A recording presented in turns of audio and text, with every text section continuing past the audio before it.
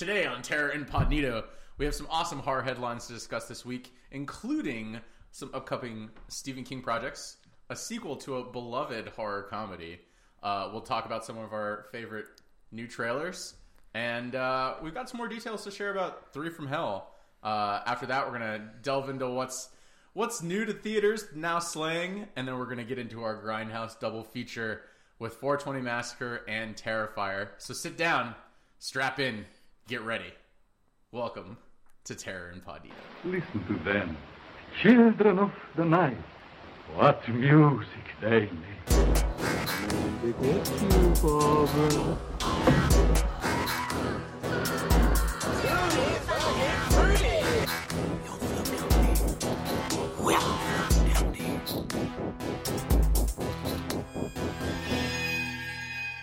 So we all got together yesterday. We watched 420 Massacre together for I think that's the first time in the history of the cast, right? All three of us, we all sat down, all three of us together, and watched the movie. It's really hard to get me to spend an hour and a half with you guys. Yet you spend like 4 hours with us like every Thursday. I know, so that's my weekly quota. That's his limit. He went over the quota just for this week. So do you think we took anything away from that experience, watching it together? I had fun watching it with you guys. Yeah, I did too. It's a rarity for me to actually sit down and watch one of the movies that we review in like one sitting. Oh, really? Yeah. So this was a nice change. So what do you normally like, spread it out, or? Yeah, I'll watch like 30 or 40 minutes of it and go do something else and come back to it. Is it because you are like super ADD and can't focus for more than 30 or 40 minutes, or is it just because you don't watch anything ever and you just are a part of this cast for no reason? No, more ADD. Okay. Because the problem is, if I sit down to watch something on a couch, I'll fall asleep. Like if I'm not actively doing something, I'll fall asleep. I got to admit, I'm kind of the same way. You're a bunch of old men. Hey, whatever. It's you right. Definitely a problem. It's part of the reason that I read so slow is because like I'll get through like 20 pages and immediately pass out. It's just, I don't know why. It's just how things roll for me. I don't know. Certain video games have that effect on me. Whenever I play Diablo, I just fall asleep after like 25 minutes. That's because that shit's boring. You're fucking boring. You're still right. Welcome to episode 27. This is our first Grindhouse double feature episode. We decided to take a bit of a break before jumping into the theme for April. And take some time to review some stuff that came out recently that we really wanted to see. Absolutely. So we're really excited. We're going to be talking about Terrifier and 420 Massacre. But before we jump into all that stuff, all the stuff that you guys are here to listen to, we're going to talk about some of the headlines that grabbed our attention this week.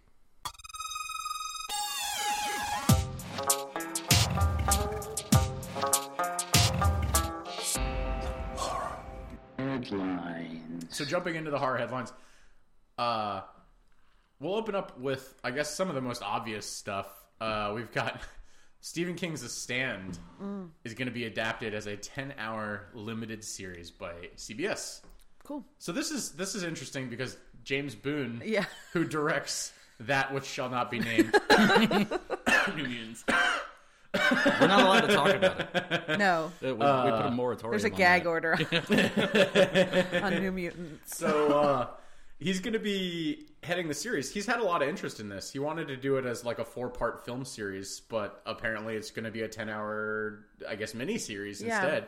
I think that makes more sense. Okay. Personally. Have you guys read the book? I have not. No. Have you watched the miniseries? I have. You have? Yes. Have you seen this miniseries? Not the whole thing. Okay. The miniseries doesn't hold up or the goddamn anymore. Okay. It was on Netflix for a while there, and I rewatched it, and I just like immediately regretted it. I powered through, Okay. but it was not good. Okay. But it also was on ABC. Yes. Which makes me like hesitant about it being on CBS. Like, we're getting it on another like big network. It's not going to be on a basic cable channel.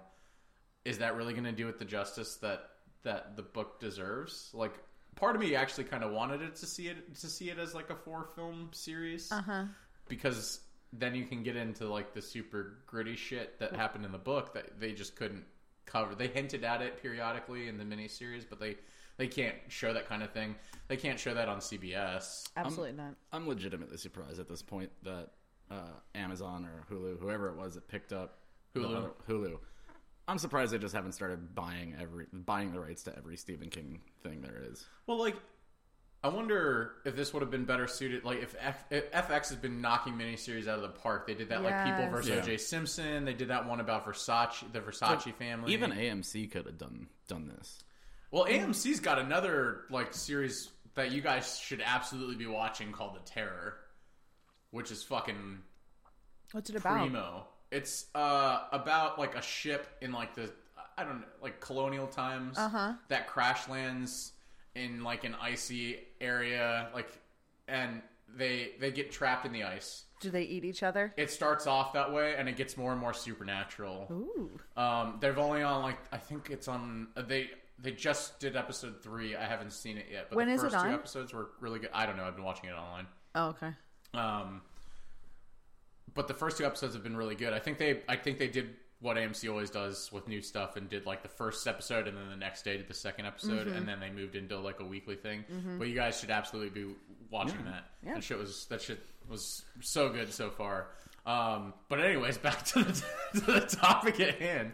I would almost like to see it, like, on FX or Sci-Fi or something. One of those channels that's been pushing the boundaries. And Sci-Fi would be a good one. I don't know. We watched Deadpool Uncut on FX the other day.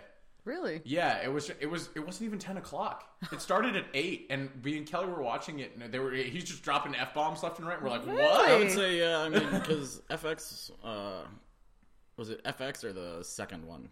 FXX. FXX. Well, this was on FX. Because I know just FX. when Archer was on there, before they moved it over, like, that's kind of when the whole boundary pushing of what you could say on TV during not, like, late hours kind of They started off with, like, 1, and then they just stopped caring completely. Yeah. But yeah, one of those basic cable networks would have been, I feel like, a little more suited towards being able to do something like this. But then again, I don't know. I mean, it's been a long time since ABC held all the rights to all of Stephen King's miniseries, so we could be on the verge of maybe some more boundary pushing. I know CBS did Under the Dome, right? They did Under the Dome. ABC did, yeah. Was right? it ABC or was it I forget. feel like it That was show CBS. was terrible. Well, it's like the first couple episodes were good. Yeah. And they had some moments like the cow getting severed in half that and was like good, some yeah. other shit where I was just like, wait a minute, this is getting a little violent. Yeah. But then it tapered off and stopped being intense and became an awful series. So Yeah.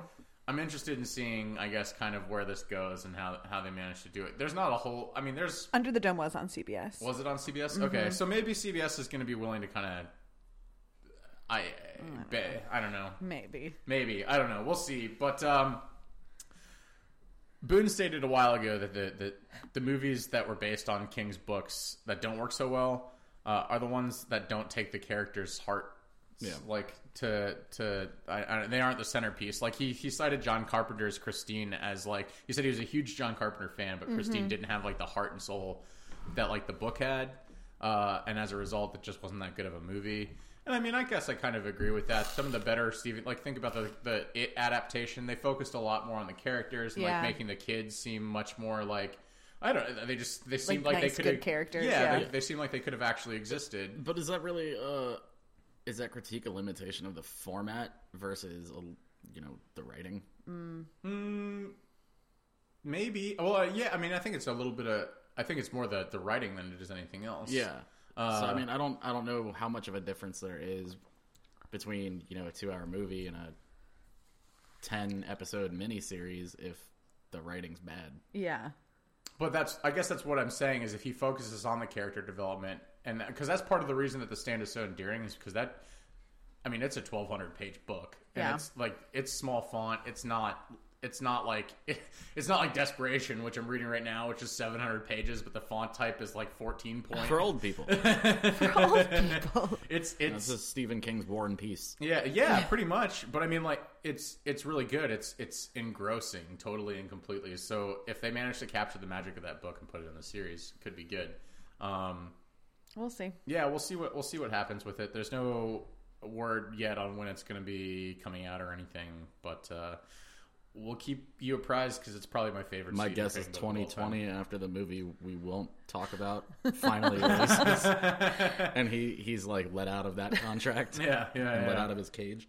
And speaking of Stephen King, James Wan and Roy Lee have decided that they're going to remake Tommyknockers. Yep. And this is interesting.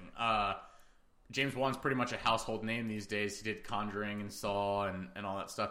Roy Lee, he's not quite there yet, but he should be, considering what he's produced. He did It and all the Lego movies. It's not quite horror, but they're still popular movies. Yeah. They've expressed interest in remaking the 1993 television adaptation. From what I understand, reading other sources, they're looking to more remake the television adaptation than they are the book. Okay. Which is probably a good thing, considering Stephen King has pretty much disowned this fucking He does. book. He's on a lot But yet of his name uppers. is still attached to it. It is still attached to it, and he's not disowned it to the point where he's not willing to take the money from it. Right. But it was written at a point in his life when he was hopped up on a lot of coke, and he doesn't remember writing it a whole lot. So I don't know. I haven't. It's one of the few Stephen King books that I haven't read, because I watched the series when I was a kid, and because I didn't like the series, I never had any interest in reading the book. But I'm wondering if this will turn into one of those like Shining instances where it's just the content is more of an inspiration, because the foundation of the story is super interesting. Right. Like an alien mist takes over a town, and as a result, people get like hyper violent and like weird shit starts happening. That's a pretty interesting premise. Maybe if they just kind of take that and run it in their own direction with it, it could be something really good. Yeah. No word on what's going to be going on with it, but they've submitted this apparently to a lot of the streaming networks. So my guess is it'll probably end up in Netflix or Hulu's hands. I was thinking Netflix. Yeah. This could be the Stephen King thing that Netflix gets, since he's so in vogue right now. He so is. It's like the seventh thing picked up. Yeah. I mean, good for him. Like his stuff, honestly, I'd say more than 7. Yeah. his stuff is pretty timeless. I mean, like they definitely. I mean, he's popular for a reason. Yeah. There's certainly enough material. He's not Absolutely. considered a horror master for no reason at all. So I think the renewed interest is good, especially considering how much of the shit that has been made just doesn't hold up. Yeah. So yeah, it'll be interesting. We'll see what happens with it. I will say, considering it's in James Wan's hands, I have a lot of confidence. I do in too. him. So No Tracy Lords, though. kind of bummed. Kind of Kind bummed. of bummed. Way to bring down the cast. Sorry. That was like one of the only reasons that I watched it as a kid. I don't even think I knew that I was just like boobs.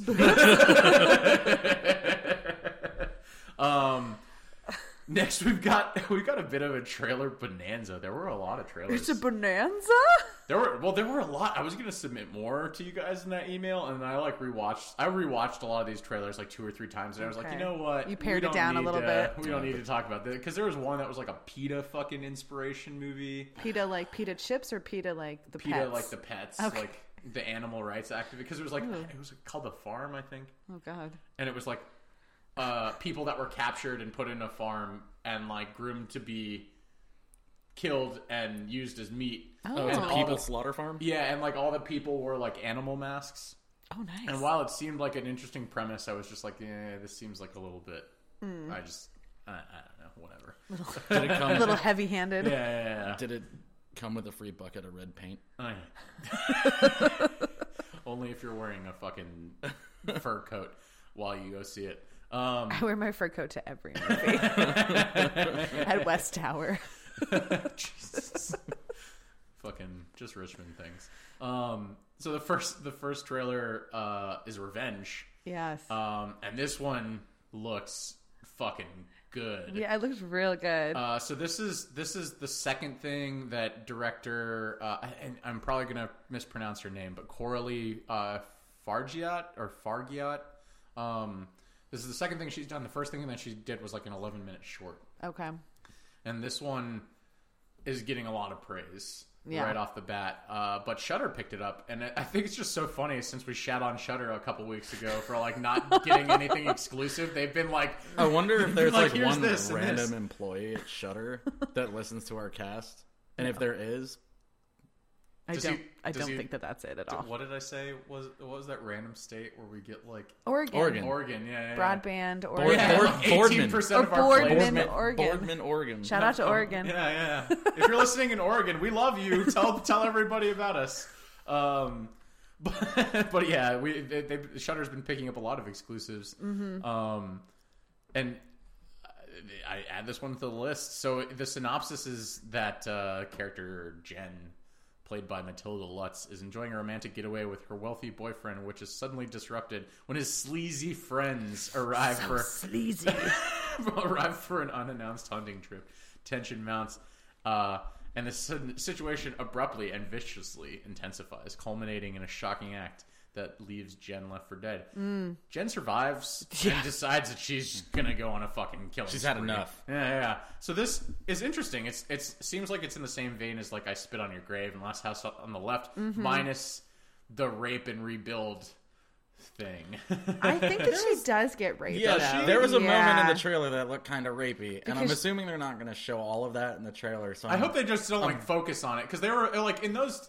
I guess what I more meant was like It's not like Last House on the Left was like fucking 15 Yeah, minutes. it's of Yeah. her not scene. 10 or 15 minutes of her just getting I don't wanna abused. see that. Yeah. And then she ends up getting the trailer had that massive spoiler where she's like thrown on top of a tree and impaled. impaled from like 200 feet. Yeah, which just screams to the recent Tomb Raider games. Right.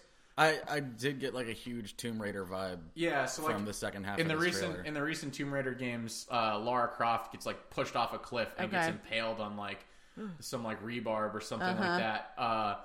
And the whole thing is it basically turns into like what this movie looks like. She's like she manages to survive. She's dealing with her wound at the same time. She's just trying to like save herself and get through the situation. And that's kind of what this looks like. So it looks heavily inspired by like all three of these things. Yeah. I think it's cool. It's probably going to be a hell of a lot better than the fucking Tomb Raider movie that they just released. Was. Yeah. The trailer is also jam-packed full of fucking gore. Oh, Holy yeah. shit. So, did you guys watch the Green Band? I watched the red I one. did. I watched the Red Band one. I watched the green one too. Okay, what? When she got How much cleaner was the Green Band one? you just didn't really see when she gets impaled on the tree. That's what I figured. On the red was the band only one, thing you they can would see take it out. go right through her body. Yeah. On the green one, you don't see it. It just kind of cuts to when she's already in the tree. Okay. Is that really the only difference? That's Because what- there's a lot of other blood. There's a lot of blood. There's a lot of blood, That's but the you don't one- really see anybody like. No, you see the guy get like fucking shot and his guts pour out. Yeah. Like there were a few other scenes. Yeah, in I'm that sure Red that Band. was just the one that stuck out. In Oh, my okay. mind. All right. There probably was more, but that's the one I noticed. But it's coming to Shudder on May 11th, so we'll probably be talking about that. Absolutely. Next up is for Lee Wannell's Upgrade. It's another trailer, and this looks astoundingly good. It doesn't really seem like it's horror per se, unless it delves into some horror elements towards the end. This Yeah. one seemed more like it was like an action movie with like a really, really funny elements to it, but it looks like it would definitely appeal to fans of horror because of the levels of violence. Yeah. So a lot of people know, I'm sure, that Lee got to start acting in Saw. And since then, he's starred, written, and directed a bunch of shit. A lot of stuff being with Blumhouse, Yep. and Lionsgate, and it's been really, really amazing to watch him evolve as like an actor, a writer, and a director over the last like 15 years. Can you believe it's been 15 Has it really fucking been that years long? Since Saw came out? Can you believe that? No. I mean, yes, but no. Shit, we were in high school. Yeah. Yeah. Yeah, I went to go see that movie with my mom. Did you really? Yeah. Oh my gosh. But Upgrade looks unbelievably good. It's coming out via Blumhouse Tilt, which is like I guess their sci-fi house. It's more of sci-fi related stuff that, Okay. that they put out under Yeah. that label. But like I said, this is packed with gore and humor. I mean, there were some scenes, some fight scenes in the trailer We have a that knife, were too. like fucking Yeah. nuts. Like he grabs the knife and like pulls it through somebody's head. Yeah. Like not stabs it, grabs both sides of it and rips it through somebody's face. Yeah, that was fucking That was vicious. awesome. Yeah. Like it looks insane. But it settles on a technophobe named Grey Trace in, I guess, a utopian near future when computers control a whole lot of shit. And it sort of seems like, what the hell was that Tom Cruise movie? Oh, Edge of Tomorrow? No. No, was it Tom Cruise? About like predicting when crimes are going to happen? Oh, Minority Report. Yeah. Oh, It seems kind of like that because it seems like computers are trying to like prevent crime from happening and like doing all this crime surveillance and stuff. But he's paralyzed in a freak mugging, and some billionaire decides, hey, we've got this computer chip called STEM, and he gets it implanted in him and goes on a revenge spree against the people that tried to kill him. Well, and they killed his wife. Yeah, they killed his wife. So it's kind of like John Wick minus the dog thing also. Yeah. And like, but the STEM chip, I guess, turns out it can like control everything if he gives him. It's like Kit from Knight Rider. Yeah, kind of. It gave me so many different things that I was comparing it to. Yeah. Like it had a RoboCop feel, definite Black Mirror parallels. Yeah. What I said? Hardcore Henry. Yeah. Minus the shaky cam first person God, view. yeah. I was getting like hints of Mayhem, a little bit of Crank. Oh, Yeah. yeah. But it stars Logan Marshall Green from The Invitation. Yeah, I didn't recognize him. I was like, oh, he looks so familiar. Yeah, well, that and Prometheus. See, I didn't remember him from Prometheus. I remembered him Okay. from The Invitation. But I guess it was more recently when I saw The Invitation since Prometheus. Yeah, which if He was so you good guys in that. haven't seen, absolutely watch The Invitation. That movie was fucking fantastic. But it's coming out June 1st. Oh, is that when it's coming out? Yeah. So we'll definitely keep people apprised. I couldn't figure out if it was it's definitely getting a theatrical release first before Right. anything else. I couldn't figure out if it was limited or national. Okay. But if I figure that out, I'll let you guys know. It's still far enough out that that's always subject to change. Yeah. true. We'll have to do that before our beach episode. So next up, Behind the Mask: The Rise of Leslie Vernon is finally fucking getting a sequel. It was like 12 years later. Yeah. This is like one of the few horror comedies that I think really, truly successfully analyzed horror movie tropes. Okay. In a way that felt like it was like natural and fun. So it's super revered as a result and has a massive fucking cult following. In fact, like all the comments on pretty much every article that I was reading about this as I was trying to get more details, Right. were like unanimously Positive. there was nothing bad. Nobody Yeah. was like, why do we need this? Or like, what's Right. going on? Everybody was just like, yes, I feel like I'm ready everybody for likes this movie. Yeah. And considering it came out over a fucking decade ago, it's about damn time we got it. Well, they've been trying. It's not. They've been, Yeah, not they've for been lack trying- of trying. Yeah. They've been trying to get this up and running for a while. But the film's titled Before the Mask: The Return of Leslie Vernon. And it's got an official Facebook page, and the director posted a teaser photo of the cast. It looked like they were doing a table read. Yeah. And it just said, like, what's happening? What the hell is going on Yeah, here? and, like, a lot of question marks.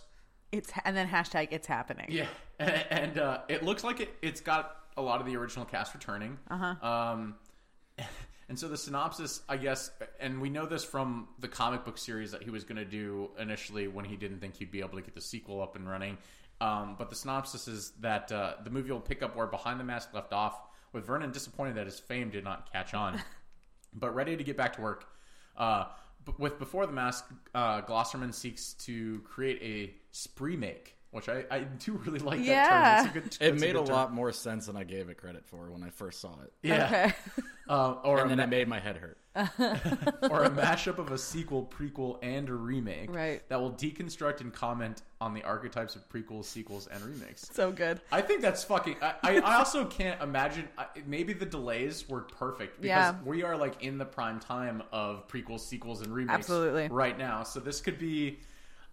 This could just be another work of genius. I'm sure it will, considering they've got everybody returning and the director's still doing it. Yeah. Like, I mean, this... And the fans are so into it. I think that's going to be something really special.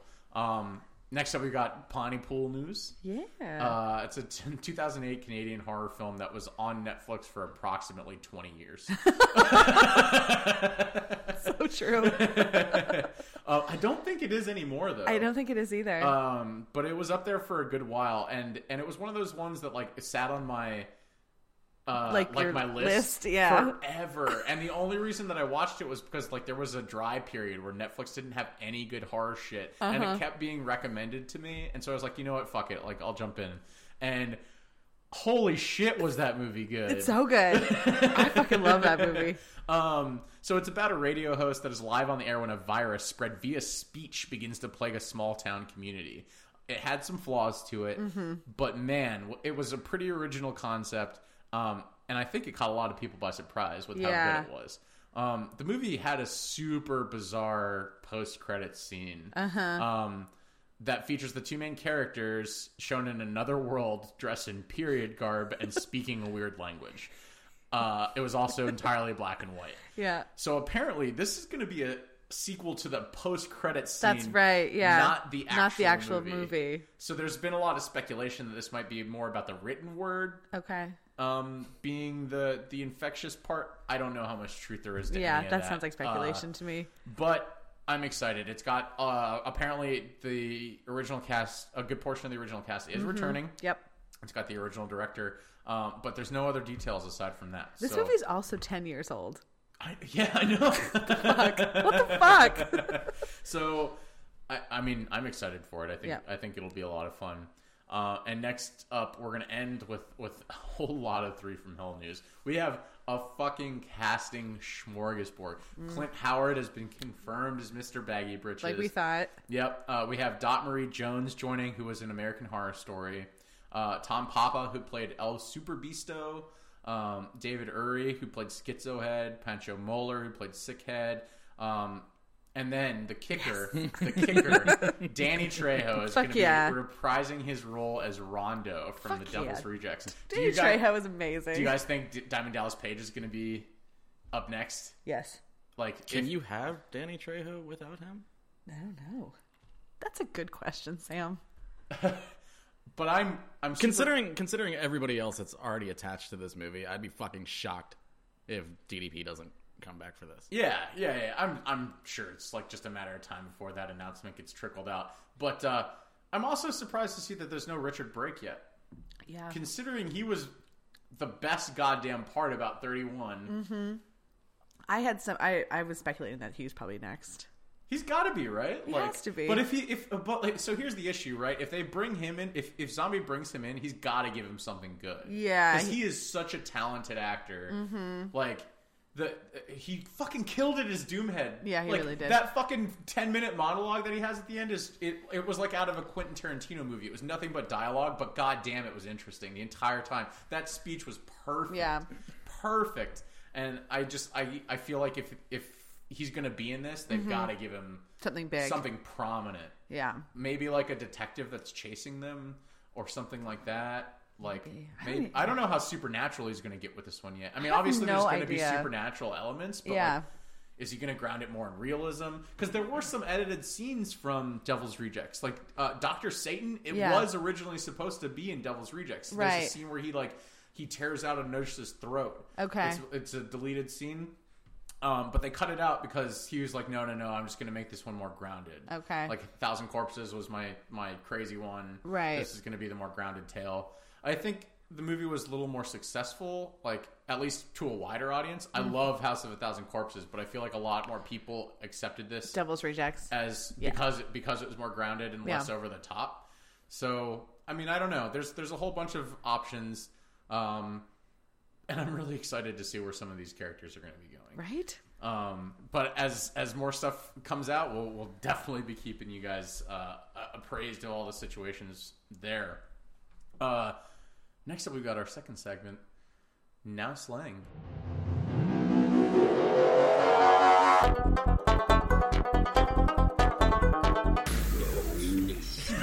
I feel like I have to do that every time. I feel like that's absolutely perfect. Absolutely. If you don't do it, I will be upset. So what do we got, Sam? What can people look forward to? So we got a couple movies coming out. on Friday the 6th. So the day you guys will be able to listen to what we're talking about right now. The first one, A Quiet Place, John Krasinski's new flick, written... Which we are going to see on Sunday, Yes, so we we'll are. probably talk about that a little bit next week. Yeah, written, directed, Starring with silently, his wife. with his wife, also silently. And then the other one coming out, I know we talked about recently, is a limited theatrical release, The Endless. Which one's that about again? The two brothers in the cult. Oh, that's right. That's Yeah, right. that looks super good too. That does look really good. No word on when the VOD release for that would be. Okay. My guess is limited theatrical releases never tend to happen anywhere near us. No. I think the I'd last... imagine like around May or Yeah, June. yeah. I know the last limited release that we wanted to see, we had to think about driving up to Baltimore to go see it. Yeah. But that's coming out It's like on... for mom and dad, right? Yeah. So both of those coming out on April 6th. Okay. Looking forward to it. Yeah.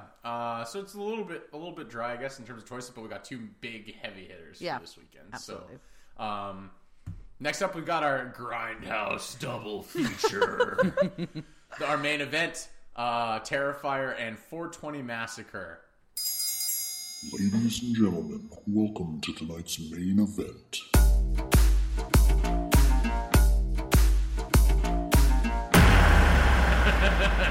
Only a month with 30 days that are the 20th. Yes, exactly. So I'm just gonna leave it at that. Yeah. Whatever. But yeah. So 420 Massacre is written and directed by Dylan Reynolds and stars a whole bunch of girls and what, two guys, I guess. 3. Four. Yeah, guys. I guess that's guys. true. Yeah. Who's the fourth one? The one There's that the gets two killed guys at the very beginning, guys. and then Danger Ranger Rick Yeah. and Danger Ranger Rick's son. Oh, Yeah. Danger Rickson. Ghillie suit guy. Ghillie suit guy. So normally we do like a blow by blow of I guess the plot of the movie, but since we're covering two of them, we figured we'd just kind of do a synopsis at the beginning and then Yeah. It's and pretty then lead in- self-explanatory, yeah, I lead feel in- like. I mean, they're slashers. There's not a whole lot to them. But the synopsis is that over 420 weekend, 5 young women have decided to celebrate their friend's birthday by taking a camping trip to a secluded part of a nearby national park. However, their fun is quickly snubbed out when they stumble upon an illegal marijuana grow operation hidden in the greenery and protected by a bloodthirsty maniac. So let's open up with the positives. Okay. The film has Just kidding. You said like you don't have any. no. That's not what I meant at all. So, why don't we open up with why not were the positives? The film has some fantastic kills. Yes. It's got some really, really beautiful cinematography when it comes to the nature shots. Yeah, they shot it in the right location. It looked really nice. Yeah, absolutely. Big Bear. Shout out to Big Bear. There's a healthy amount of character development and background story. Even if some of the delivery behind it's a little weak, I feel like you get a lot more of it than you do in other slasher movies, especially like in Terrifier, which we'll talk about in a bit. There was like none in that. But I think the movie kind of feels conflicted ultimately. I felt like it kind of didn't really know what it was.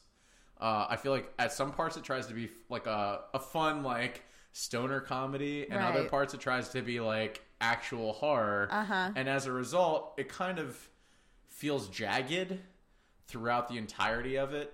You've got that don't get me wrong, there's been plenty of successful horror comedies out there where there's like a perfect blend of the two. And I mean, there's definitely been some seriously good stoner horror comedies. Idle Hands and Bong of the Dead both come to mind. Yes. And this one, I feel like it wanted to be two different things, and as a result, it ended up kind of being a little bit of nothing. Does that mean that I wouldn't recommend it? No. I really enjoyed some of the kills. I think it explores a lot of themes, which we'll get into in just a bit, that horror movies don't necessarily have the balls to explore or don't take the time to explore. Right. And as a result, I think it's something special in that regard.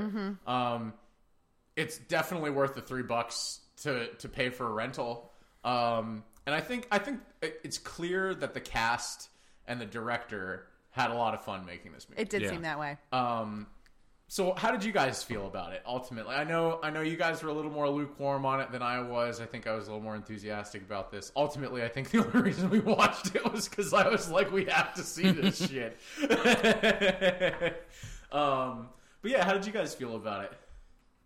I was a big fan of the practical effects. Yeah, they were great. The kills were great. The practical effects were great, including sausage guts. Sausage guts. Big shout out to Brennan Jones, who is a newer artist, has a whole bunch of stuff on their IMDb list. Okay. None of stuff that I've seen. Okay. But knocked it out of the park in this movie. Yeah. I know we scared Alex's dog when the bong kill happened. They were just like screaming. That was fucking That was amazing. brilliant. That was great. Keep in mind, we won't go into full spoilers since we're not doing like a full like blow by blow synopsis of these movies, but there are going to be spoilers. But we always so if you do haven't- spoilers. Yeah, but I'm just saying, like, since these are newer movies, if you haven't seen them, you might want to tune out, watch them, and then come back and check it out. Because, we'll be talking about a whole bunch of shit. Or you could be like me and hear spoilers, and that just gets you more hyped and want to watch the movie. Mm-hmm. They had the strongest bong ever made. They did. Used in this movie. They had the strongest glass products in general. Industrial strength glass. That shit was made out of Pyrex. It's not a bad idea for a bong. Yeah, right? So the scene that Sam is talking about, Stacey Danger, who plays a stoner character, is smoking. She's celebrating 420 on 420 just like a proper stoner. Right. It's not because she's Jewish. Not at all. Sort of totally sidetracked me. But she's smoking weed, and she's just in a dazed state, and the killer appears behind her and pushes her head into the bong, and it just goes down her throat and through the back Out of the her back head. of her head. It was glorious. Yeah, it was fantastic. God, I meant to look it up before we started the cast, but there's like a metal band that has a fucking album cover. Oh, really? Is that Really? Yeah. I mean, we all cheered pretty wildly when that happened. Yeah. That was an exciting moment. I feel like that was like one of the big highlights. There were a bunch of really good kills in this were. movie, but that one was just like, oh shit! Just because I don't think any of us saw it coming. No, I also really enjoyed the sausage guts. Yeah. He just tried so hard to shove those back in his body. It'd be okay if we could get it all back in. he was working so hard. No, I thought it was funny. There were a few points where I thought it was kind of lackluster, but all in all, I thought it was a fun movie. Yeah, I did not like how are we going to say who the final person is? Yeah, absolutely. Okay. Go ahead. Yeah, I had a little bit of a problem how the final girl was the only one who didn't smoke weed. Yeah, I feel like that what kind of was- fucking 420 movie is But this? she did at the very well, end. at the end, but I feel like At that point, she's earned it. Yeah. I mean, she's been through a lot. She has been through quite a bit. But I feel like that was just that was the only thing. On a 420 movie, the one person who makes it is the one person who doesn't smoke weed. That's why I was really hoping that Well, the you one still that got to was... stick to the slasher tropes, right? Like, if you It's do true. drugs, you got to die. Yeah. I've accepted the fact that if I am in a horror movie, Are you dead? I'm dead. I So feel what like you're if we're saying is in a, Scream was right. Yes. Okay. I feel like if we're in a horror movie, we're all dead, except for your Maybe. wife. Ooh, maybe, and I don't know. I feel like she'd be the one who She's like the smart one. she'd be but she's like the know-it-all smart one. She's the one that's like think that you think is she's the red herring that you think is going to survive, And then just dies. And then She just survives. dies. No, I bet she'd survive because she'd help the killer hide the bodies. Yeah. Yes, she'd be like, you know what? I know how to help you get through this. I can make all your victims disappear. Let me And help you. Help me help you. And then she gets thrown into a pit, and she has to put lotion on her skin. Would you fuck me? I'd fuck me. I think I said at the beginning of the movie that the one that I was hoping would make it through to the end was the little manic pixie stoner Green chick. girl. Yeah. Donna. Sure. Is that the one who got the bong through her head? Yeah. Okay. Because it just seemed appropriate. She'd be too high for the whole thing. And, She's just like, what? yeah. I figured she'd just, take 7 or 8 huge fucking fake bong rips and, When she did smoke weed, it did look really fake. and pass out in her tent. Cannabis Corpse Oh. Of course, it was Cannabis had Corpse. a fucking album cover, Obviously. where it's somebody's fucking head. Yeah, it's right Coincidentally, Oh, yeah. There it is. coincidentally, I know that the background of Danger Ranger Rick's son was the military. That's right. That was his whole thing, and There was the military. like PTSD Yeah, he had and all that PTSD stuff. and There was stuff. a lot of like substantial kind of subtext He in this looked movie. he looked strangely alike to the Cannabis Corpse weed monster. He did. He looked a lot like the weed monster. Maybe the guy's a big fan of Cannibal Corpse. Maybe he is. It's funny. I feel like they're not like. I feel like they're really well known here. I don't know how well known Cannabis Corpse is like throughout. Although I guess they do national tours and stuff. So. And I assume if you're watching a movie like 420 Massacre, you've probably heard of Probably Cannabis yeah. Corpse. Yeah. Assuming you listen to death metal. Yeah. Right. But yeah, speaking of the whole PTSD thing for the killer, there were a few different issues that this movie like attempts to tackle. Some more successfully than others. Much more than your generic slasher Yeah, movie. it definitely gives a lot more attention to character development, and as a result, unfortunately, sometimes the movie feels a little slow because of it. But at the same time, I appreciate the effort. Absolutely. One of the more poignant ones is that it kind of deals with like LGBTQ like realities, and so there's a scene where one of the main characters tries to profess her love for her lifelong longtime friend. yeah. It was, let's see, the actress was. It's a scene between Jamie Bernadette and Rose Parker. So Aubrey and Jess. Yeah, Aubrey and Jess. And Aubrey basically says that she's like in love with her, and she gets the rejection. The whole "I'm just not into girls," like, and it's awkward, and the acting left a little bit to be desired at that point in time. But they that scene, like, it was kind of endearing. It was. Because of the fact that there's like this brief moment in between the bits of The carnage, murder, yeah. where it seems like that I'm sure that happens to a lot of people more often than we hear about or we care to admit. I mean, it happens to straight people too. Absolutely, yeah, all the time. It happens to the whole spectrum Happens of to everybody. people that are in love, and so like as a result, I think that scene is it's just not something you get in a lot of, especially slasher movies. Yeah. Meanwhile, there was because that conversation seemed to be happening in the movie at the same time as the other lesbian adventure. Oh, that's where right. there Right. was a murder involved. Yeah. Which Yes. definitely felt like it was written by a guy. It's almost like a softcore porn. At It was certain points. the trailer scene. Yeah, that's the thing yeah for the trailer. Yeah. So like, I think Bloody Disgusting had like an exclusive clip or something. Yeah. And that's what I saw. And it ends up with a fucking awesome kill at the end, Yep. where like a broken champagne bottle is shoved into somebody's head, and then the blood starts coming out of the Out of the spout.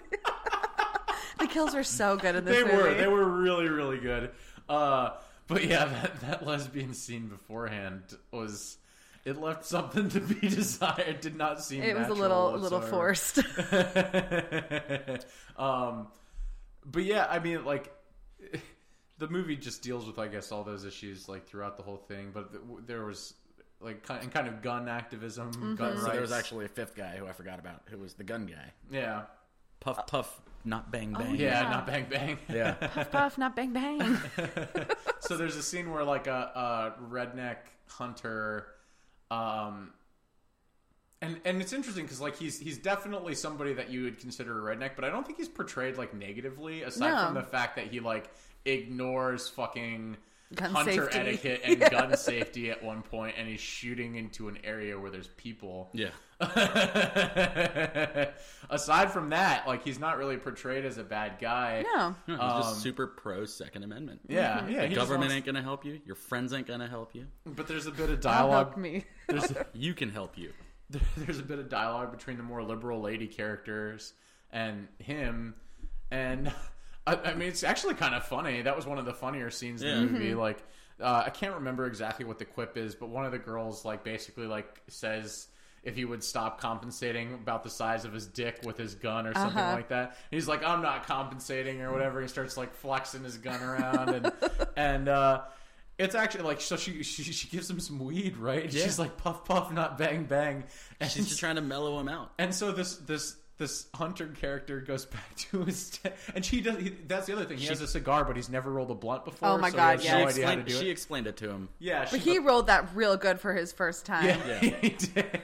But that's like, I don't know. I feel like if that camaraderie existed more in the real world, like there would be a Absolutely. hell of a lot less division if Republicans just smoked more weed. Just and put your guns liberals down were for a just minute. Better with guns, things would be better in the world. Just put your guns down for a minute. Let's go smoke some weed. Yeah. But yeah, so we jumped into the LGBTQ stuff, the gun safety. I guess that's the other thing. So like a movie with 420 in it as the title, 420 Massacre, seems surprisingly anti-drug for a good portion of the movie. Yeah. Because the birthday girl Doesn't did not smoke weed. want anything to do with smoking weed. She said it was fine if her friends did. Like, she wasn't like, oh, that's stupid, but she was just not having any part of it. But everybody kind of takes pot shots at the stoner character, which is something that happens in pretty much every horror movie. Like Yeah. Cabin in the Woods comes to mind. I was gonna say Cabin in the like Woods a few definitely others comes to mind. Like every slasher movie where there's a stoner character, people take pot shots, right? Like that's just the thing. Yeah. But like I feel like they were like all over the place in this movie. Like they are relentless with that stoner girl, like giving her shit all the time. Like she gets this And they bag took her full weed. of yeah. She gets a bag full of weed yeah. from a stranger, right? And she's sitting there with the bag full of weed. She's got, I mean, granted, she's got a fucking mound of it sitting in front of her already, so she didn't really need any more weed than that. But like the girl, Jess, the girl whose birthday it is, takes the fucking backpack from her. I like know. she's her goddamn mom or something. She tried like to that. do it as a safety precaution. Well, yeah, because you're gonna kill Supposedly. yourself smoking. You're gonna weed. overdose. Stupid. She doesn't smoke weed. She doesn't know. She doesn't know. Weed is not meth. Your heart will not explode. So did you guys? So I mean, the premise of this movie, as far as like where that backpack of weed comes from, is Right. two guys that like stumble onto the grow farm and steal a bunch of weed. Well, I think they purposely were going there to Yeah. steal that. Okay, they didn't yeah, just so- stumble across So it. they go onto the grow farm. They steal a bunch of weed. Yeah. One of the dudes gets killed. Yep. The other guy Gets makes lost it in the out. wood for a couple days. Yeah. And he runs into the girls and he gives them the backpack. Mm-hmm. And he even said something like, The back, he basically Take along the lines- backpack! yeah, but then the like on his backpack way is out, he's like, cursed he's type of coming thing. for you now. yeah, and they're like, Like- okay, whatever. Did this have like a kind of It Follows Sort feel of, to you yeah. guys? Like weed and like anti-weed instead of like sex. STDs. Yeah, it was interesting in that regard. Like, you'd think something that's been like heavily marketing itself as like as this like stoner horror slasher would be a little more friendly to it. But yeah, it just seemed like a good portion of it was super anti-weed. And like I don't know if that was like intentional, because I mean ultimately, like we said, the main character, the final girl, Jess, after everything's said and done, picks up the joint that's left on the ground Yep. and starts smoking. Still smoking. And the entire credit sequence is just her like smoking that fucking joint while the credits roll. Yeah. So I guess like ultimately even the girl that doesn't smoke weed ended up smoking weed. So I guess it's not really anti-weed in the end, but like for a good portion of it, it No, felt man. like that. It's coming to get you. Watch out, kids. Whether you like it or not. I expected her to be like, "This is your brain on drugs."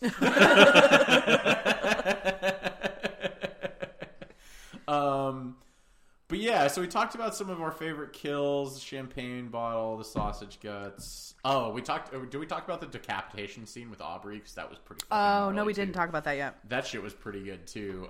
So like towards the end, when this starts turning into a full-fledged horror movie, it stops like trying to put the focus on the comedy, I guess. Mm-hmm. And it's pretty much, it is just Aubrey and Jess left at that point, right? Yep. And so it turns into like they do this whole commentary on war, which was the other thing I guess we PTSD. yeah. Ghibli Suit's son spent a lot of time in the Middle East. Yeah, Yeah. So I don't know if it was Afghanistan or Some Iraq. nondescript Middle East. As a result, he's all sorts of fucked up, and they talk about, I guess, like, you know, how ISIS does all the beheading videos and like lifts the victims' heads like up in the air afterwards. And so the killer in this saws off her head, and it goes. I mean, like it has a few cutaways, but like it cuts back, and you see the knife getting deeper Yeah, and yeah, deeper. yeah. And dude, those practical. That was another scene where some fantastic Yeah. practical effects. And he just lifts her head up in the ground, and he like shows it to her, and it's all. You know what that reminded me of a little bit was like Wolf Creek. Like that movie. Have either of you guys seen I that? have not. It's like part of. It was set in the Australian outback. Okay. It was one of those based on a real story because it is sort of loosely based on like a Australian outback killer that killed a hell of a lot of fucking tourists. Nice. It's always tourists. Well, let me get the fuck out of there. But he actually existed. He did some heinous shit. Yeah. And so Wolf Creek is like loosely based on that, but like there's a lot of like torture. There's a scene where he like saws off somebody's head, and it's really infamous because it's super violent. Okay. And he saws off somebody's head and shoves it in their face. Nice. Much like happens in this. It reminded me of Gladiator. That opening scene where he has the guy's head. Are you not entertained? That's 300. No, That's Gladiator. Oh yeah, you're right. Fucking Jesus. Sorry, This is Rome, not Sparta. not Spartan. But yeah, regardless, like I said, it had issues, but I really enjoyed it. I'd give it a 3.5 to 4, probably more towards the 4. I was gonna say it's a really fun stoner movie to watch on April 4th. Not on. I would not watch it on April 20th. I would give it 3.5 out of 5 stars. 3.5. Okay. I'm gonna change it out of decapitated heads, I guess. Oh, okay. Out of Pyrex bongs. No, because doesn't Danger Ranger Dan or Danger Ranger Rick's head get decapitated too? Because doesn't Ghillie Suit's son like pick it up and like do that whole thing where he touches his head to his? Oh right, yeah. He cuts off his Yes. own dad's head. And Yeah. he puts it up to his. He does. That's Yeah. right. It's like a forgot about touching that. moment It's of a very. insanity. guess It's a so. beautiful moment. Yeah. Is it? No. I'll give it 3.5. Okay. 3.5. All Yeah, right. I mean the kills were great. It was a fun It was hour a and a half. fun movie. It was a fun hour and a half. So I guess that makes our aggregate score for this, I guess, would be 3.6. Okay. So almost 4 stars. Yeah. I think we can all say that it was not quite what we expected, but worth our time. Yeah, I absolutely. think is a good summary for this. Yeah. Yeah. I would recommend it. All right. Now we're moving on Oh, to something that ended up surprising the shit out of me. I mean, I was expecting it to be violent, but goddamn, Terrifier. that was something else. It was. This movie blew me away. Yeah. So the synopsis of this is a maniacal clown named Art terrorizes 3 young women on Halloween night. Beginning, innocently enough, I guess, Art stalks the 2 girls named Tara and Dawn as they try to sober up following a Halloween party. Mm-hmm. They get some pizza, and Art slaughters the owners after smearing feces all over the bathroom. The girls catch wind of this via the radio, and then the real carnage begins as they try to escape whatever is happening with Art. And Art responds by slaughtering his way through everybody he can Literally everybody. to get to these girls. In some weird like abandoned apartment building. Like, Yeah. And it was weird because they kept calling it creepy. From the outside, it didn't look creepy at no, all. it looked like respectable. a normal building. They're like, oh, that creepy building. I'm like, Just apparently filled with rats. Yeah. So the movie is written and directed by Damien Leone, and Damien Leone has apparently tried to get get Art the Clown to be kind of like the next like horror heavy hitter. Right. He's been trying for a number of years. So Art initially premiered in a short film called The Ninth Circle. Okay. And that was like an 11-minute short that I scoured the internet trying to find this thing, and I could not find it. I could find where it was on YouTube, but it had been taken down. Yeah, I saw the Okay. same thing today when I was looking for that. So whatever it was, like it's got IMDb credits, it's got everything, but I can't find a single freaking place to watch. I even went to MySpace trying to find it and couldn't find it there either. And it just doesn't exist on the internet. It's got a Facebook page and all sorts of other stuff. I think part of the issue was he tried initially when he was trying to push for it, or when Damien Leone was trying to push for a full featured film, a feature length film rather, with Art the Clown, he was going to call it The Ninth Circle. okay. And then he ended up just going with the Terrifier. But then Art the Clown appeared in All Hallows Eve, which is a trilogy of tales where Art the Clown kind of ties all 3 of them together. But he's got one short in particular where he is the prime I guess, enemy, villain in it, and it's also of the same name, called Terrifier. And holy shit, that short kind of set the tone for what we were going to get in this feature-length film, because that was all sorts of fucky, too. I wish I had watched the short before I watched the feature-length. Would it have prepared you more for what was going to come in the feature-length? Yes, but at the same time, I wouldn't have judged the short so harshly. So you explain, what do you mean? And I mean, knowing that it's a short, there's not a lot of money behind those. Right. Well, I mean, there's not a whole lot of money behind any of this, to be honest. I mean, it's not like it's... But there's a huge difference in production value between like the feature length and the short, as well as just like the quality of the acting, and also a different person plays Art the Clown. Yeah. So the one that we watched for Terrifier, the full length, it's David Howard Thornton, and before it was Mike Gianelli or something. Yeah. David Howard Thornton was so much better. Oh my god, he's so good. Holy shit. He fucking knocked it out of the park. It's insane how good he was. And it's all his facial expressions. It's so crazy. So I watched so Damien does a lot of makeup effects also. Okay. And so I watched a time-lapse video of David Howard Thornton getting into the makeup. Oh, the art makeup? For I guess for the pre-production photos and stuff of him in the full getup. And it took, the time-lapse video was no more than 2 or 3 minutes long, but it definitely seemed like it took a really long time, because I assumed it was just a few prosthetics. No, it's a full fucking face mask. Oh, that's glued to his face. And then they apply the makeup on top of that, and then wrap his head, and then add the rest of the costume.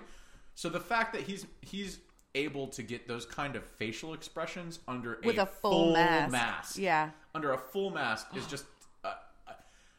And he could go from deadpan stare to that maniacal, crazy smile. Perfect. How do you do that? But it wasn't just that though.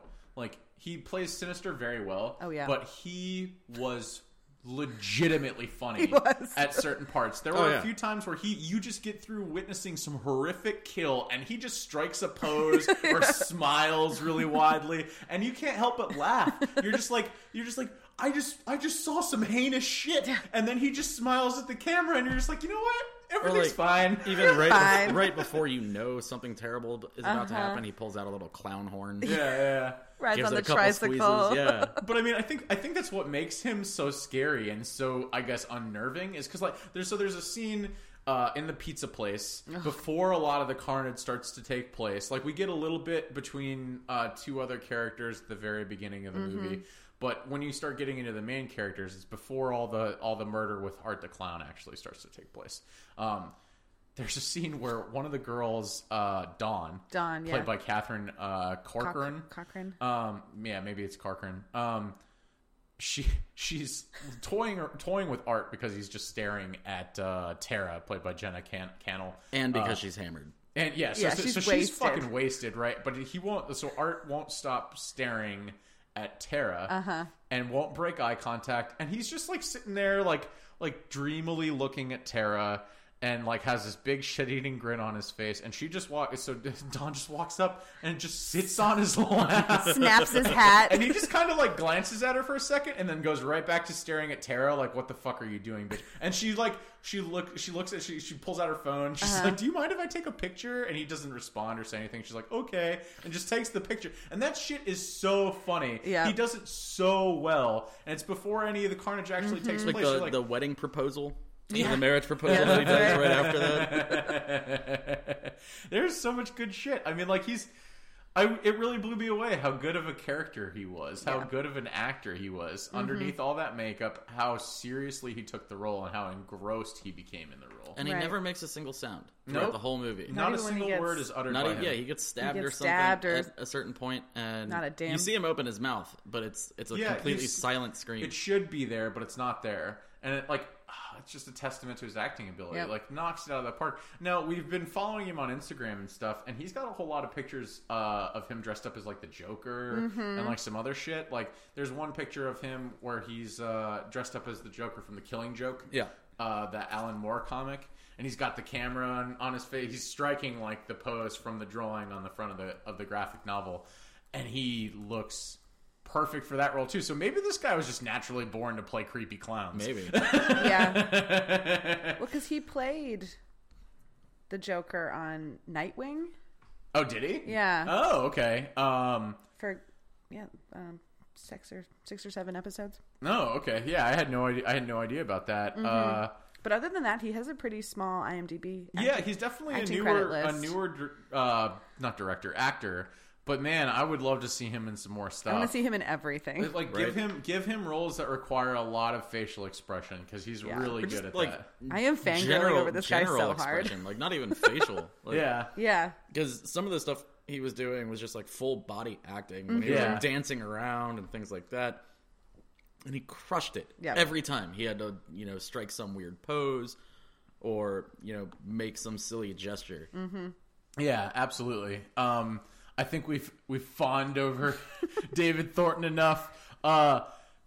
Let's jump into, I guess, the other spotlight in this movie, the practical effects. Some of the kills were fucking mind blowing, right?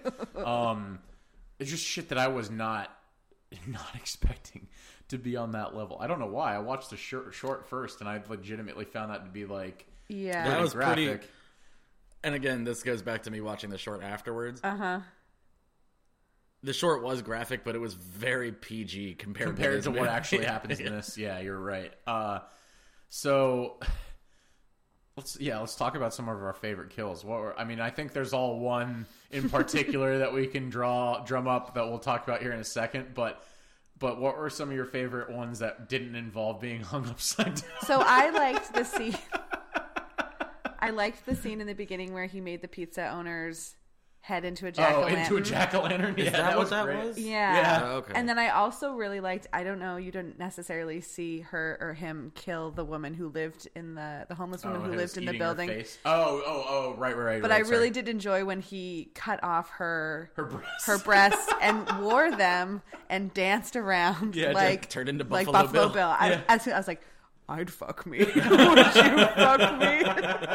I like to think that's what he was like trying to communicate. He absolutely did. Because he was doing the same dance. Yeah, his body language got all like super effeminate. Oh man, it was perfect. It was so good. was. I really thoroughly enjoyed that scene.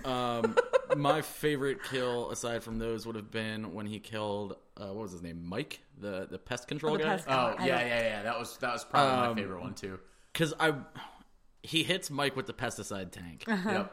And then starts just like stomping on his face. And it seems like he's about to quit. Yeah. And then you just see like a close-up shot of his big-ass fucking clown shoe. Right. Just fucking stomps straight through that guy's skull. And then he goes into another one of his little poses. Yeah. And he's like mocking it and thinking it's hilarious. Yeah. Like, oh, that was like one of the funniest parts of Oh my God. Just witnessed this janitor get his head stomped in, and he's just like... What a fucking freak! Right? It was fucking great. One of my favorite kills in this movie didn't involve art though at all. It was the one that happened in the beginning. first one. Oh yeah, that was really good. That shit, and it wasn't so much because of what happened like during the kill. So we witnessed a news anchor get attacked by it was Tara's sister, right? Mm-hmm. It was. And I was gonna bring that up. Because right at the end when they're like, "Have a great show." Yeah. Yes, that was Tara's sister. Yeah, it was Tara's sister. She gets attacked by Tara's sister. Gouges out her eyes with her own thumbs. Gouges out the news anchor's eyes with her own thumbs. And it wasn't so much the eye gouging that got me. It was the practical effects of her face after the eye gouging. So she's lying on the ground and her body's twitching. Yeah. And you can see that like it's just prosthetics on the face. It was one of the few times in recent memory where I paused the movie and I like really looked at what was going on because I was blown away by how they did it. Yeah, Right. it was really good. Because like there's the eye holes are they're literally holes in her head, and it doesn't look too much like they added a whole lot more makeup on top. Like generally when you see like eyes dangling out of somebody's head, it doesn't look like a socket anymore. Yeah. It just looks like somebody plastered a bunch of makeup on top of that eye Yeah. socket. Whereas in this scene, like the eyeball was dangling out. There were two very well defined holes, and there's just blood pouring. And I was just like, "Holy shit, that is fucking like Yeah. awesome!" What a great opening scene. How the fuck did they manage to do that? I would love I almost like want to get this movie just to see if there's any like features or like commentary about like how they did some of the effects in this, because it is fucking good. Yeah, it is fucking good. But yeah, that was definitely one of my favorite kills. But I think we're drumming around the one that we're kind of dancing around, blew us all away. In fact, like when I watched it, I was playing video games with you when you came across it, and you were just like, "Oh shit!" Like we're playing fucking Dota or something, and Sam's just like, "What the fuck?" That scene went on a lot longer than I expected. Yeah, and he just kept going because it was one of those, he sets the tone really well right off the bat with this first kill. It's coming. You know it's going to be a gruesome movie. Yeah. This scene, you see Dawn hung upside down, bare ass naked. She was hung by her ankles. She did that. Oh, for real? Yeah, she was completely. There was no assistance. She was hung by her ankles with those two metal brackets. Yep. That was good all for her. fucking you. All her. Good job, Catherine. Upside down, stark naked, with her hands tied behind her back. With her hands behind her back. Yep. And facing, I guess, away from the camera. Well, no, she starts off just facing the camera. Yeah. She starts off just topless, and I'm just like, oh, he's just gonna like slit her throat or something. Yeah. And that's what I expected. And then he pulls off her panties. Yeah. And you're just like, oh no. Oh no. Oh no. And he has that big old fucking saw on his massive saw, and then he just takes the saw and it just slams it down right between her fucking vagina lips and just starts going crazy. And the camera shies away just for a second, but then the rest of it's shot from a background shot of her. So you see a full-fledged shot of her ass as it's getting sawn all the way down. In half. All the way down, and it doesn't shy away. It doesn't fucking hide a goddamn thing. It leaves nothing to the imagination. No, it really doesn't. She is sawn right in half, and right in front of you. That scene goes on about as long as you'd expect it to take. He gets it all the way down to her. He gets to the halfway point and starts to struggle, and then gets past that. And I think had he not have gotten distracted because someone came into the building and started screaming. Tara broke out of the chair. Oh, that's right. I think had she not broken out of the chair, he would have gone the whole way through. Like he did go the whole way through. No, she was still attached a little bit by her like head. she was attached like at the neck. At the neck. Right between her shoulder blades. I think had he not done that, she would have been completely flayed in half. But that wasn't... Probably, But it was shocking to me. And the guts start pouring out. Yeah. Of her. This was the one thing where like I was watching this, I was like, I know that I'm watching a movie because my thought process was, how did he not have to change his saw blade? Right. You know it was old to begin with too. It's more like, how are you cutting directly through a spine with a hacksaw? And not to mention a pelvis. Yeah. You're going through a lot of bone. A lot of bone. But once again, it's one of those like he is a supernatural killer, right? He's not just a man. He's not just a man. So you've got to already throw out some of your expectations for reality out the door. And I think it's more established that he's supernatural in the short film Terrifier than it is in this, and not until the end. Yeah, I think, except for the twist end at the scene. end. But Jesus Christ. Was that scene nuts? And I had read a lot of reviews for this film before I I wanted to see it before I read any reviews, just because the trailer looked fucking gnarly. Yeah. But all the reviews were just like, and there is one kill in particular that would have put this on the Video Nasties list if this was released like back in the 80s. 100% true. This movie would have been outright banned. That's probably the most graphic kill. Yeah. Honestly, like a lot of the kills in this movie are probably like the most graphic kills I've seen in movies in a while. Yeah, the director does not shy away. He knows what he's about. Yeah.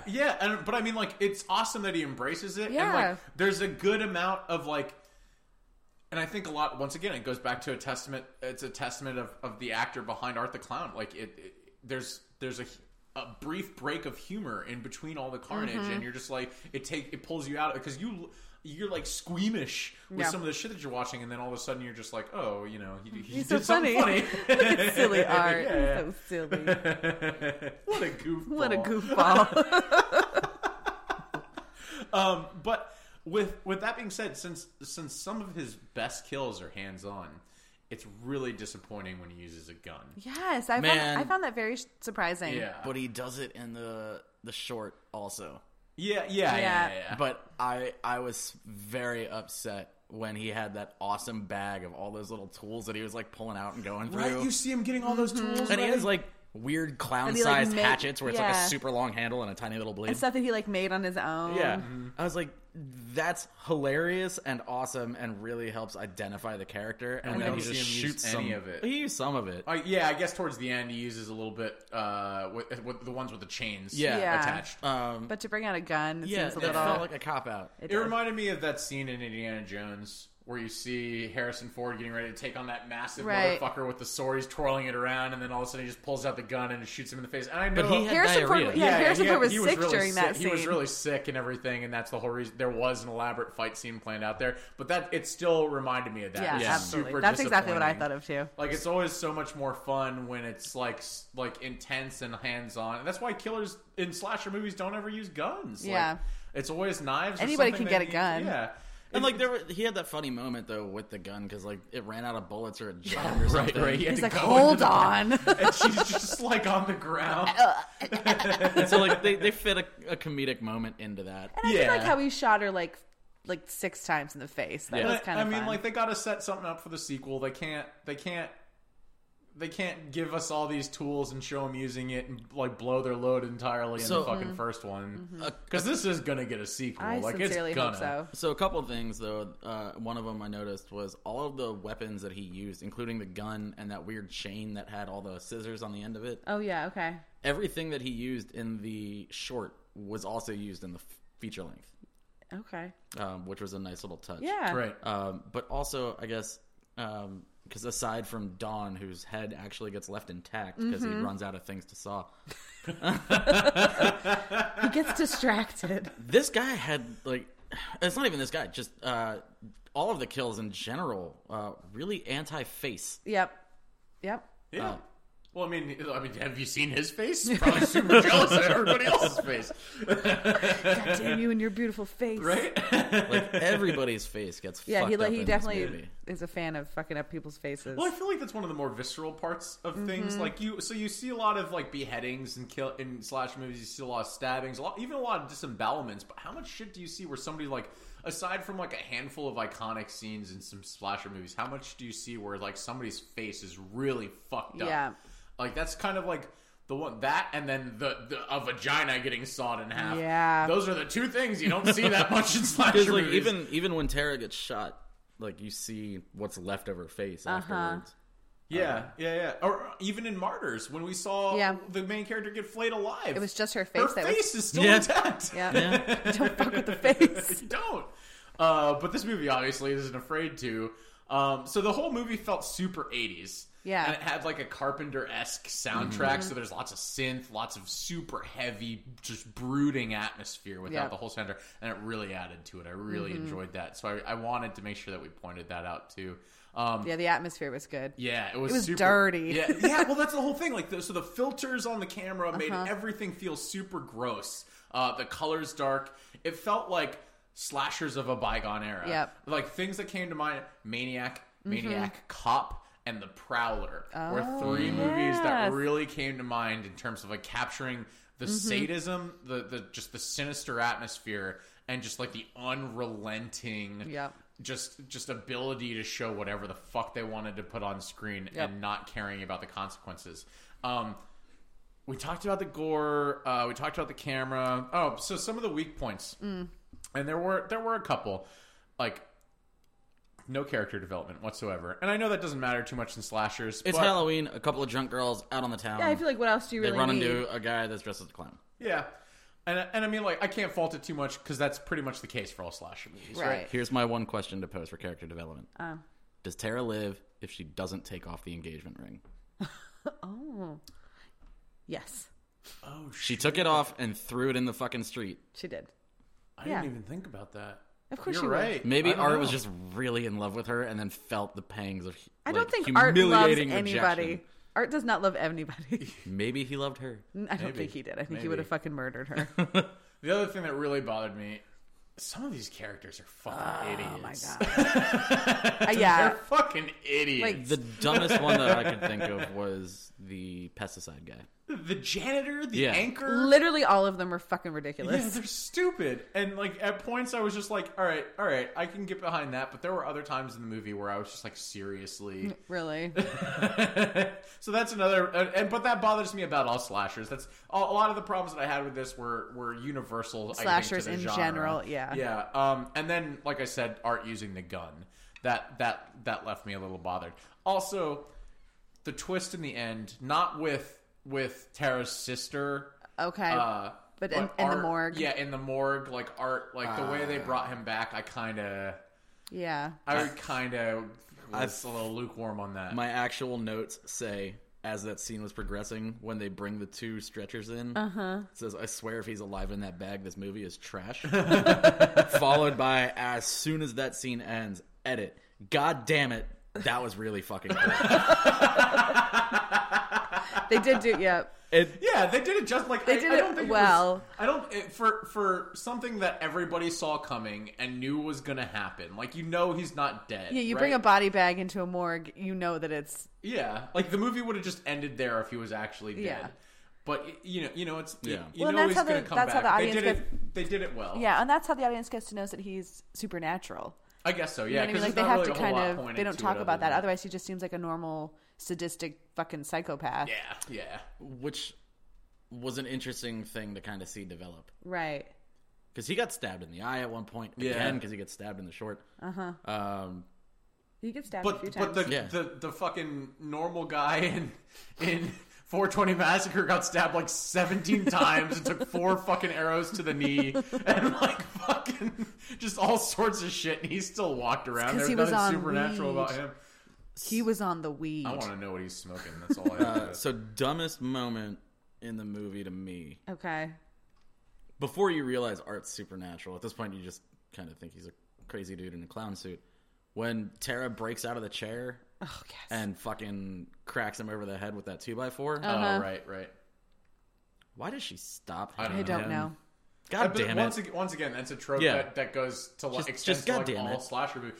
Like Just Double keep tap. doing it. At that point in your life, if something like that actually happens to somebody in real life, you are well within your rights to kill that fucking human being. Like Absolutely. you are. I also yeah. just don't know how your innate reaction isn't just to make sure you beat it till it's dead. Yeah. Like legally, there's no jury of your peers that is going to say no, you didn't kill him in self-defense. Like You just saw Like your he best saw friend my in best half. friend in half, starting with her vagina. Like there's nobody that will side with anything else Yeah. aside from just let this woman walk. You Yeah. know, like I don't even think cops would arrest you. They'd probably just be like you've had a fucking awful night. Here is some cocoa and a blanket. Officer, I've had a doozy of a day. Okay. You'll never believe what happened You to will me. never fucking believe what I just had to go through. So, what do you guys give this? Out of sod vaginas, what do you guys rate this? 4.5. Okay, I'll give it a 5. a 5. Okay, Yeah, all right. I was on board with the 4.5. Then I watched the short and the kind of little bit of backstory, and then the only reason I bumped it up is because like the little things that happened in the short that they brought back for the feature Yeah. length. I really appreciated those touches. Yeah, they did do a few things that was it was perfect. Plus, just It's like just such a good movie. yeah, it's really fucking good. Yeah, I'm definitely going to watch it again. I might skip over the sawing in half scene. Oh, really? See, I watched it again last night, and I made, because Ben was getting tired, and I made him stay awake just so he could watch that scene. I was like, okay, now you can. What did he think? How did he react to that? Nightmares. It's like, what the fuck? I said, no, it's good. It's fine. Don't So worry. I'm going to skew away from the 0.5 scale because I really want to give this movie a 5, but there are just a few things that keep it from happening for me. I'm going to give it a 4.7. Are we doing like we point No, whatever dude, you got to numbers? give it a 4.5 so that way we have like an easy way to. because it's better. It's better than a 4.5. Yeah. For me. All right. So that puts our aggregate score at Is this what we're doing now? Math. Aggregate scores, math. at a 4.7. Of course, it's shocking. So I guess the very last thing about the movie that I want to talk about, because you guys mentioned it, I didn't actually realize it until you said it. That at the end of the movie, when she's being wheeled out, that it's Tara's sister. Yeah, so that's Tara's sister who'd been in the hospital. Because I remember they said that he was eating her face. Okay. I knew that the girl at the end of the movie was the same as the one at the beginning of the movie that killed the anchor. I didn't know how that tied everything together, so I thought the movie was like a panicked fever dream of this girl whose face has been destroyed. No, that's Tara's sister. Yeah, that's Tara's sister. Now it all makes It more makes sense. more sense, yeah. What a nice... It's all a circle. Everything's a circle. It's a circle. Jesus. So final thoughts. I mean, if you like guts and gore, this is absolutely the yeah. movie for you. It's got great atmosphere, super good music. I feel like pretty decent acting from the rest of the cast, but Yeah. Art the Clown is phenomenal. I think that I would definitely recommend checking it out. Yeah. You can tell that the director is a huge fan of 80s slasher, kind of like Yeah. grindhouse movies. Absolutely. And it shows. Absolutely. If you like clowns, this will be a fun one to watch. Yeah. If you hate clowns, it's probably still a fun one to watch. I'm just going to leave it with one little note. Part of me really wishes Art was a mime. Only because he never makes a noise throughout the whole movie. That's true. That's true. But- But he has the little like horn. He has the horn, he has And the the clown big ol' toys. shoes. He sent a text. Yeah. Yeah, that's true.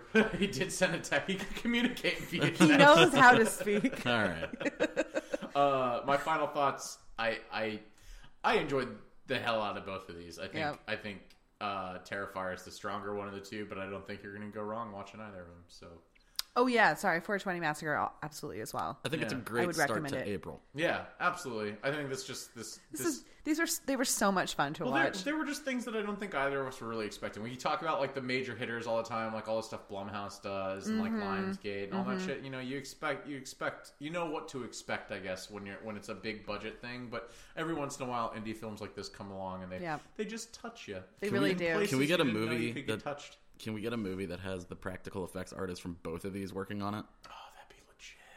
That'd be so awesome. Like be both, really cool. both of these had dynamite effects. I just let me end on this note.